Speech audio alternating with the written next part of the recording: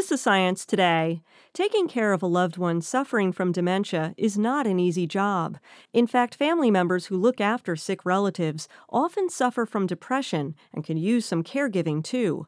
That's according to psychologist Robert Levenson of the University of California, Berkeley. I think part of this is just an understanding that this is really important, really prevalent, and preventable in a way. We don't know how to cure dementia, but I think we can probably keep caregivers a lot more healthy.